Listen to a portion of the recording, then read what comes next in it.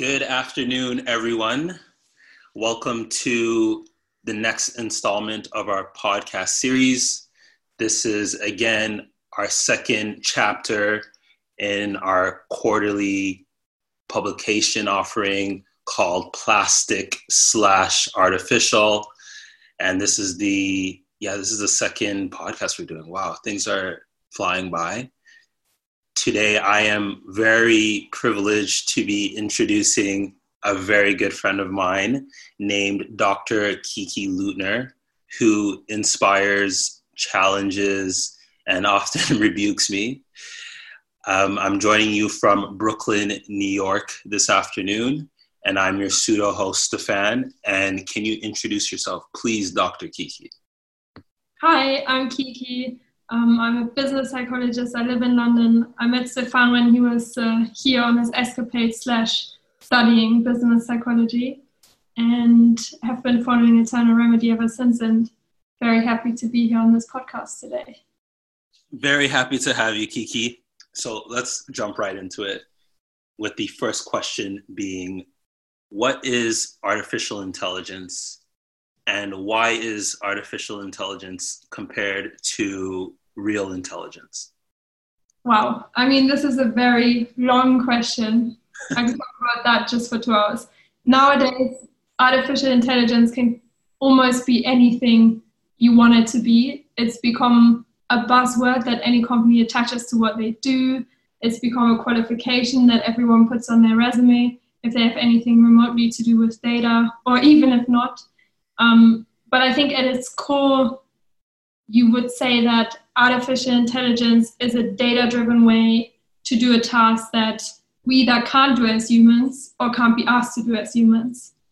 And at its core, in a very positive way, I think artificial intelligence is our hope to not have to do annoying tasks anymore as a human collective, right? So it's our way to get out of anything tedious, and it's also our way to discover new things or do things better, just like any other technology.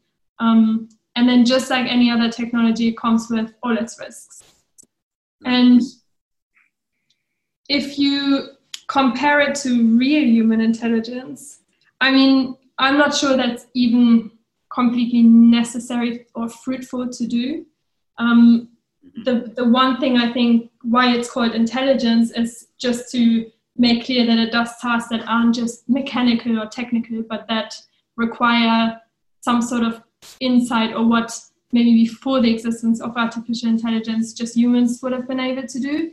But actually we're far away from that now, and artificial intelligence can mostly do tasks that humans can't do, right?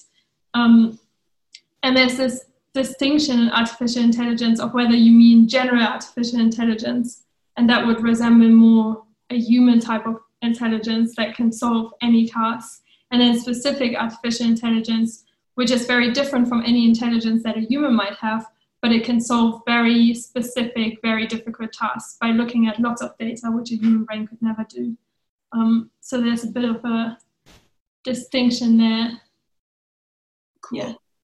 Thank you for that. That was probably the most exhaustive, but also accessible definition of AI I've ever heard. So I actually really appreciate that. Can you give maybe 2 or 3 examples of how that appears in the real world? So for the layman such as myself, how might I interact with AI in the upcoming years, or even right now?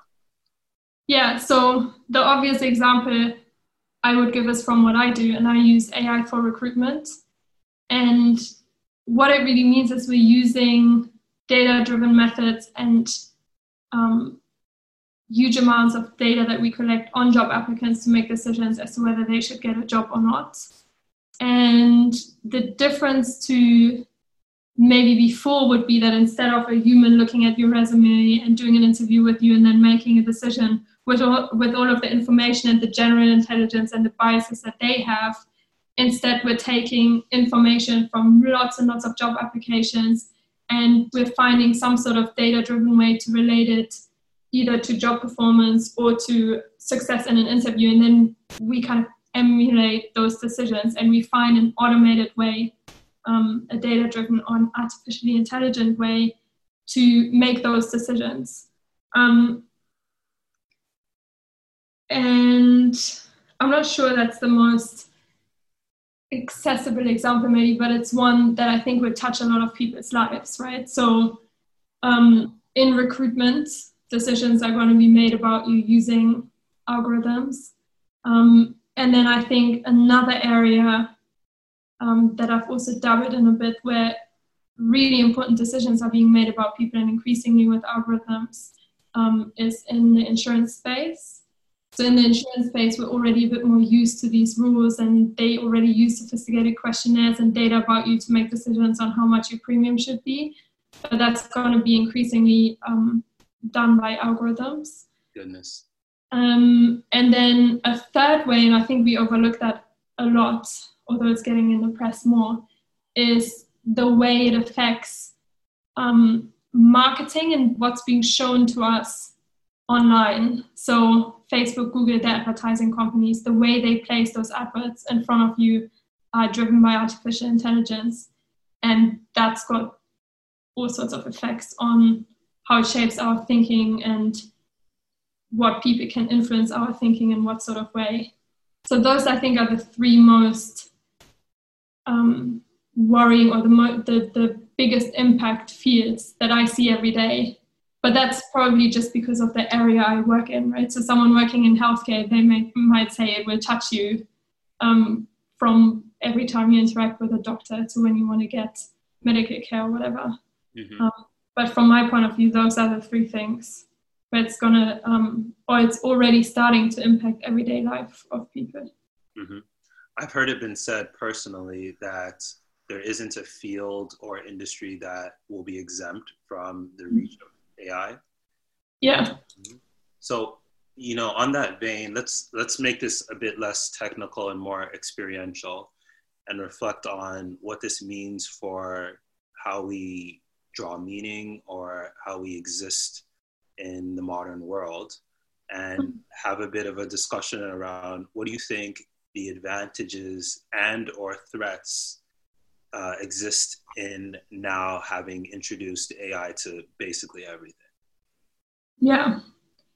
There's so much to say, right? So on a very high level, when I look at things like what happened with Facebook and potentially influencing elections and certainly how people think, then to me it just looks like the introduction of a new powerful technology somehow messing up the existing system. So comparable to maybe when industrialization happened, when the radio was invented, when the printing press was invented, and it was always kind of followed by a reshuffling of power or some kind of big political events as the different agents learn to adapt that new technology in a way that benefits them, and someone might be ahead of the curve in adapting that technology. So that's on a very high level, and I think any technology is an advantage, but it also brings risks with it, right? Because it just creates an imbalance in power depending on who's adapted that technology. So that's on a really high societal level where I find it scary. But a lot of the discussion I think is about this, there's going to be a rise of an intelligent machine and all of that. I think it's not that different from any other technological innovation, and we should see it more like that, like another time in history where we have a massively powerful new technology and how it's going to change everything around us and the way the world is organized, rather than worrying about, we're going to have an intelligent robot, Right, yeah. It's funny because even as I heard your answer, I realized there's something leading, if not suggestive, in my question, in that there's this dichotomy between advantageous AI or threatening AI. And I think there's still, logically a lot of reflection on, it's a gray space. We just don't actually know what advantages and disadvantages there could be. But what I think is important to introduce into the subject is we now are really confronted in a really salient way with redefining how we exist as human beings, like what it means to wake up in the morning and to go about your day because of the introduction of AI. And you know, what I find super interesting is how much we want to avoid that conversation because it's incredibly uncomfortable. You know, in the last podcast, we discussed what it might look like to abandon the idea of having a personality, to exist without continuity, so to speak, or to fall back into a framework of what you think you are. So I'm thinking, imagine that AI now makes it so that the very ways of working or existing or accessing goods or interacting with other people is fundamentally shifting. Do you foresee, there being any psychological risk to us completely redefining ourselves? I think it's hard to anticipate how different the world is going to look, and then it already looks so different in a way that we maybe don't even attribute to artificial intelligence. And it's hard to tear it apart from everything else, right? So already the way we work and how we get information, how we talk to each other has changed a lot from just 5 or 10 years ago, right? And AI is just going to accelerate that, and it's just going to mean that we live in a quickly changing world for the next decades or however long. But then there's also more concrete worries or things to think about, right? So when I was working with an insurance company, for example, it really got me thinking about, we were training these models to predict someone's insurance risk. And you would figure out quickly that some things were really predictive of risky behaviors and others weren't. But the one thing that stood out to me was that if someone looked very different in the data to somebody else, so say they live in a postcode where nobody else lives, or they have a very weird pattern of moving around that nobody else has, that automatically means that the algorithm doesn't really recognize them and can't really make a prediction about them as either being risky or not risky, right? So if you live a very different life to somebody else, it might be that all of these systems in place that will start to judge your credit, maybe your insurance risk, maybe whether you're going to get a job or not, they just won't be able to pick up on you. And so when I start thinking about people living in a world where they're more conscious about how their behavior affects algorithms, then we're going to all be incentivized to act more like everyone else. And a good example of how that maybe already is happening is when you start looking at state surveillance of social media accounts, and that might soon be connected to access to certain programs. And then you'll think twice about posting something controversial or doing anything different, right? And it will there might be, this is what I imagine might happen, there might be this incentive with all these systems for everyone to act straight and act very similar. And that's, I think, very scary and not good for any society. Yeah. So that's a bit of a technical thing with algorithms, right? They recognize what they've already seen. So at least the ones that we have today. So if you look very different, all of this is just not going to work for you.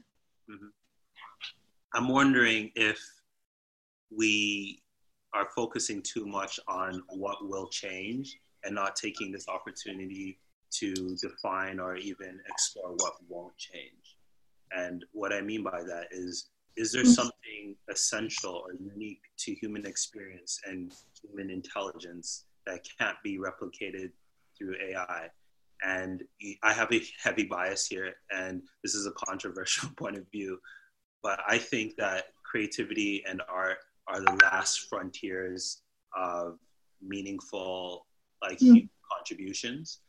And the reason why I think that's important to mention is because I think we need to lean into or appreciate the fact that what someone like Donald Glover, who I'm a huge fan of, mostly because of his robust beard, but someone like Donald Glover can't be replicated.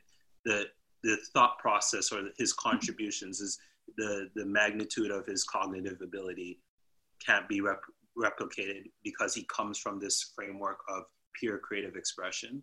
So the question I want to introduce to this part of the conversation is, do you think there's something unique about our humanity or our consciousness that can't be replicated through AI?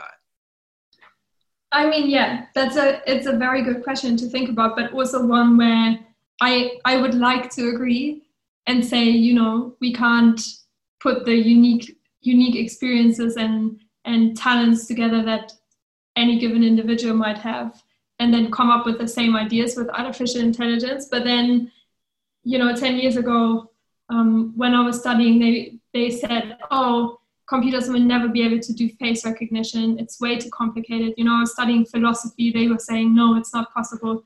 And, you know, a few years later, here we are, right? So you can't, it's hard to make those predictions, right? But at the same time, humans will be humans, right? So why would someone build a machine that's exactly like a human?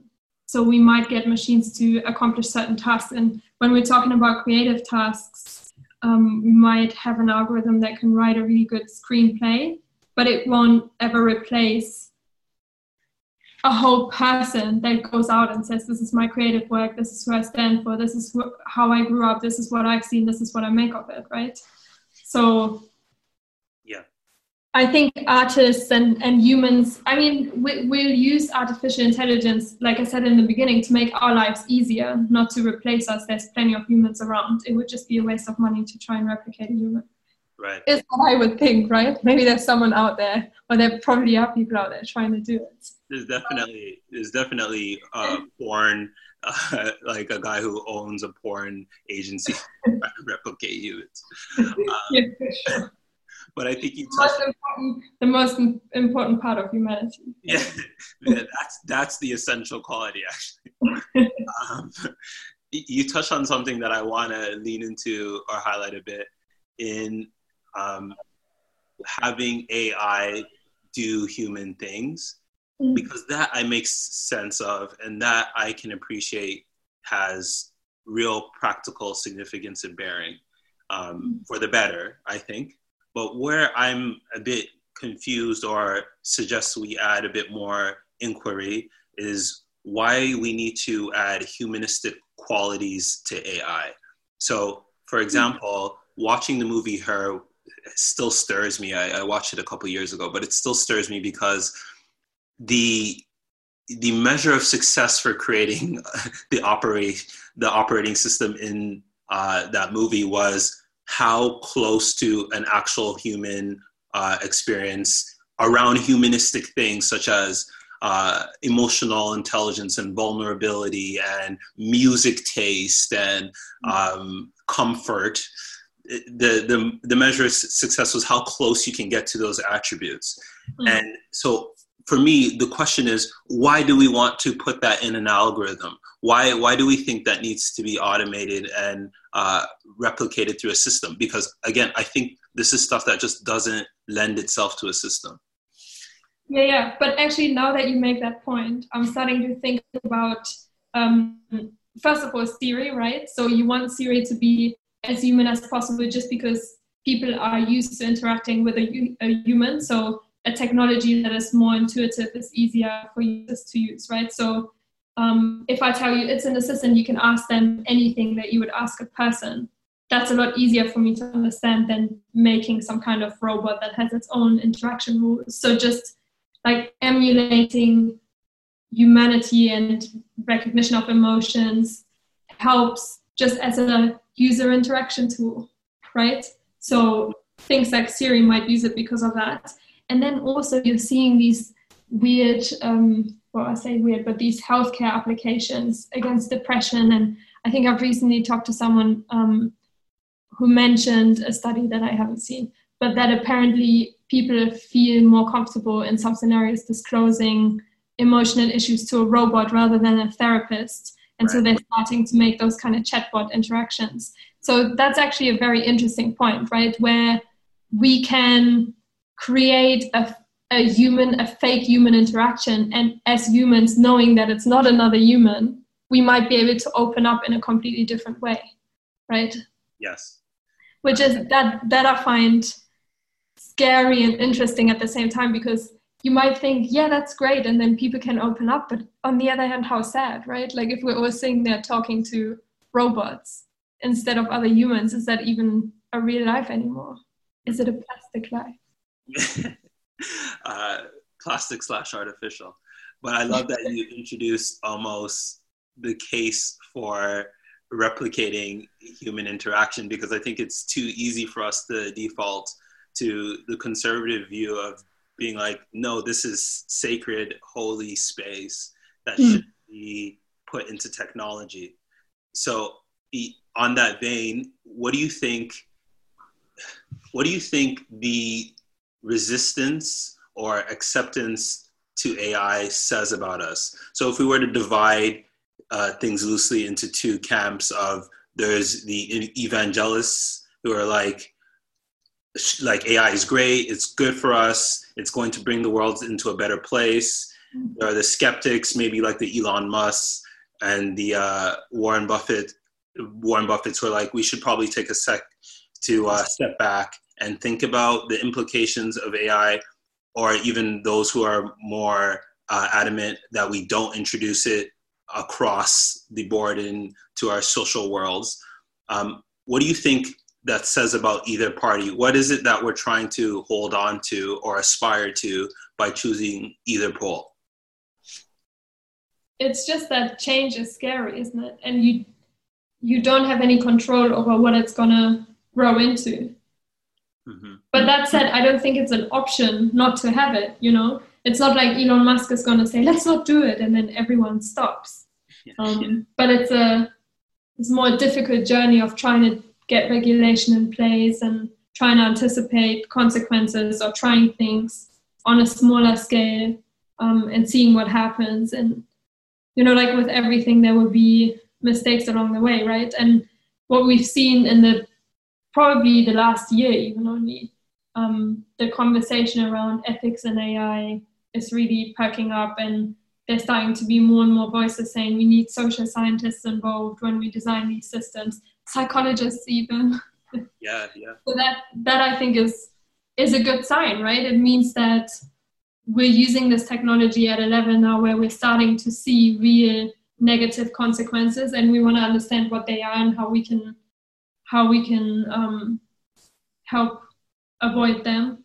And in the EU, we have GDPR that came through, a big piece of legislation that's more from the consumer point of view, trying to protect us from companies just going rampant with data and employing AI algorithms, right? And what that means for me, for example, with the algorithms I created for selection, someone in a selection process can now email us and say, hey guys, I don't want to be judged by this algorithm, and we have to provide an alternative way of judging them. And that's thanks to regulation, thanks to GDPR. And, you know, as much as that's not very common, I don't think, I haven't seen it happen.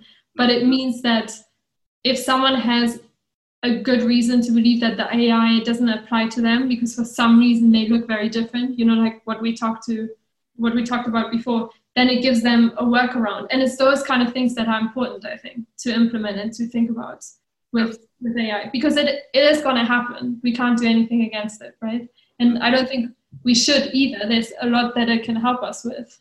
But yeah. No, I agree. I think definitely more formal regulatory bodies are absolutely necessary. I think that's hard to dispute.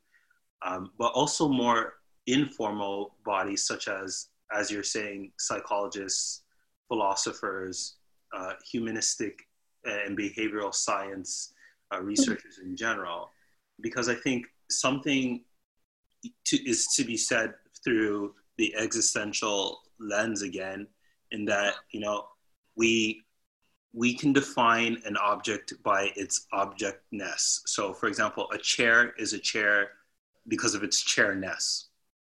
A human is a human by its humanness, but that's very hard to define and very hard to pinpoint. But we can somehow, I guess, somewhat relate it to consciousness and freedom. And the reason why I want to introduce that is because what do you think our desire for bringing about AI says about our journey into more humanness?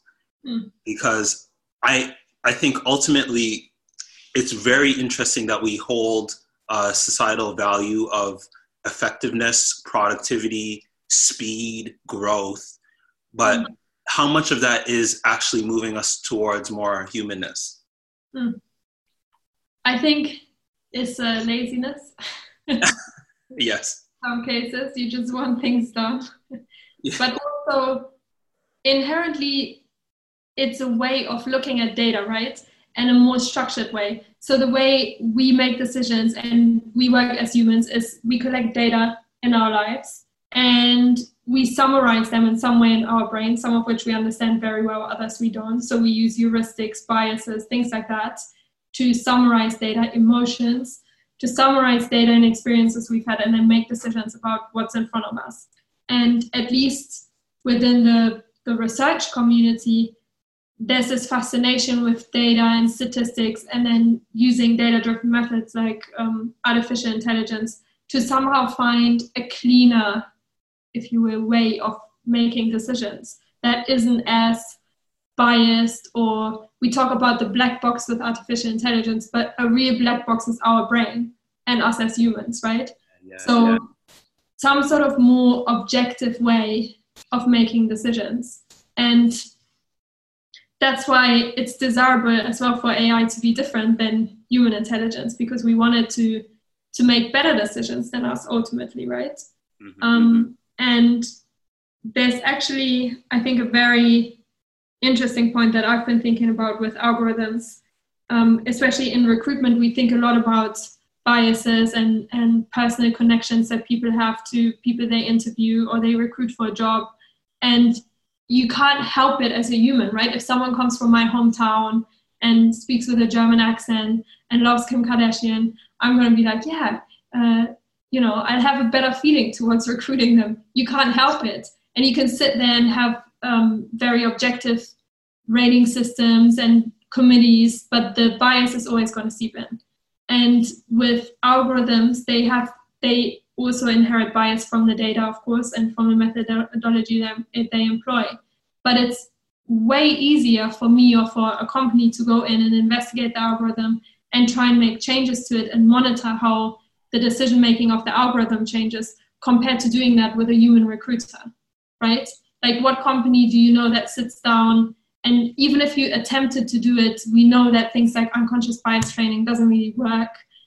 You have to do it. You have to sort of retrain every single human. It's very difficult. It's going to take generations to really affect change. Whereas with an algorithm, I can go in and change a few levels and it will make different decisions. And when I think about that on a larger scale, that's really something quite amazing, right? We need a whole propaganda network and generations of education and campaigns and building relationships to change human thinking. But in an algorithm, we might need a slightly different methodology, a different data set, and maybe some constraints, and it can make decisions in a completely different way. So that's really promising, but at the same time scary to me. That's a really powerful point. And the most important thing I'm going to extract from all that is that Kim Kardashian can be used as a selection criteria for talent. Yes. On that vein, let's wrap up with this last question. And one of our editors, Rich, who's a brilliant creative and has introduced so many powerful ideas into the Eternal Remedy system, but we were speaking the other day about this topic of plastic/artificial, and he thought it'd be interesting for us to explore authentic intelligence in relation to artificial intelligence. And what we mean by that is artificial intelligence, as you've been saying, is a tool that we can use at scale to address, if not solve, real social problems, or or problems even at the individual level. But if we were to believe in something like authentic intelligence, could we use that as a tool of sorts to address social problems? So for example, can we help people become more connected to their self-concept or understand others better and use that as a tool for social progress in a way that artificial intelligence can't touch? I mean, there's a lot of things you can do that artificial intelligence can't do, right? Mm-hmm. But specifically around authenticity, because really what's kind of in this conversation, and when we think about the concepts of plastic and artificial in relation to human beings, it's almost a negation of authentic living. And without really throwing too deep of a value assessment, I think we all kind of hold that trueness is probably worth being pursued or pursuing. And so if we could help people, I guess, pursue trueness, could that also be a tool that we use on scale to help social problems? This is such a long question. It's a very long question. Well, I mean, I'm not sure this is what you're trying to get at, but what it's got me thinking about is, if you imagine a world where really we've given up a lot of the tasks we need to do, mundane and tedious tasks, okay, fine, fair enough, but also a lot of the decisions that we would usually make, and we've given them up to artificial intelligence systems, then we will live in an environment that's less dictated by our own decisions. And maybe that would be a less authentic environment for ourselves in that sense, but it's also maybe a less biased environment, right? So authenticity in decision making also means bias in decision making, right? So I think there might be a trade-off there where we give up our decision making power in some domains, and that means that our team at work that we've recruited won't look as much as ourselves anymore, or like made up of all of our best friends. But instead it's dictated or informed at least by an algorithm. Mm-hmm. Mm-hmm. And that might mean we all live in a less tailored world to our own needs, right? Mm-hmm. But I'm not sure that that's a bad thing, right? That they say you become more and more like your parents when you get older, because your genes become more and more important, because you've started to shape your environment around what you like. Whereas when you're younger, you don't have as many means to control your environment, and you're more exposed to random things, right? But then we get older, we turn 30, we live in our own apartment, we do everything the way that we like, and we don't get as much input from outside. So you might say that's more authentic, but at the same time, it's also more, less stimulating, right? It's more just your vision rather than living life. Mm-hmm, mm-hmm. Brilliant answer, as to be expected. Thank you for imparting your genius on us in this space for a really jam-packed half hour. It was an absolute honor to have you, Kiki, and always is, so enriching to speak to you. You have too much, you've covered too much ground in your thinking space. But this is really cool, and I'm glad that we have, I guess a point of view on this space from the Eternal Remedy lens, because I think it's a thought that, it's an existential thought that people are really starting to internalize. And so I think this kind of conversation is really timely and meaningful. So thank you, Kiki, for joining us. Well, thanks, Stefan. Thanks for the kind words. Not a problem. Is there anything you would say to the listeners? Anything you can plug? Anything I would say to the listeners? Well, get in touch if you have questions. Follow me on Twitter. News about AI psychology. Also, I come back on the podcast if it means that you're this nice to me. It doesn't usually happen in real life.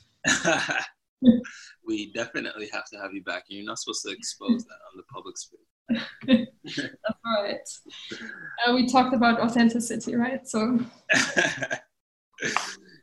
Kiki, it's been an absolute pleasure. For those of you listening, thank you for riding with us thus far. Again, please continue the conversation with us. Hit us up on Twitter, hit us up on our Instagram, hit us up on Facebook, send us an email, hello@eternalremedy.com. Look forward to the magazine, To Remain Silent. The one before this series is available on the website right now for pre-order. That's eternalremedy.com/shop. And all the plugging and marketing is done now. I'm going to wrap up the podcast. Thank you for tuning in, and until next time.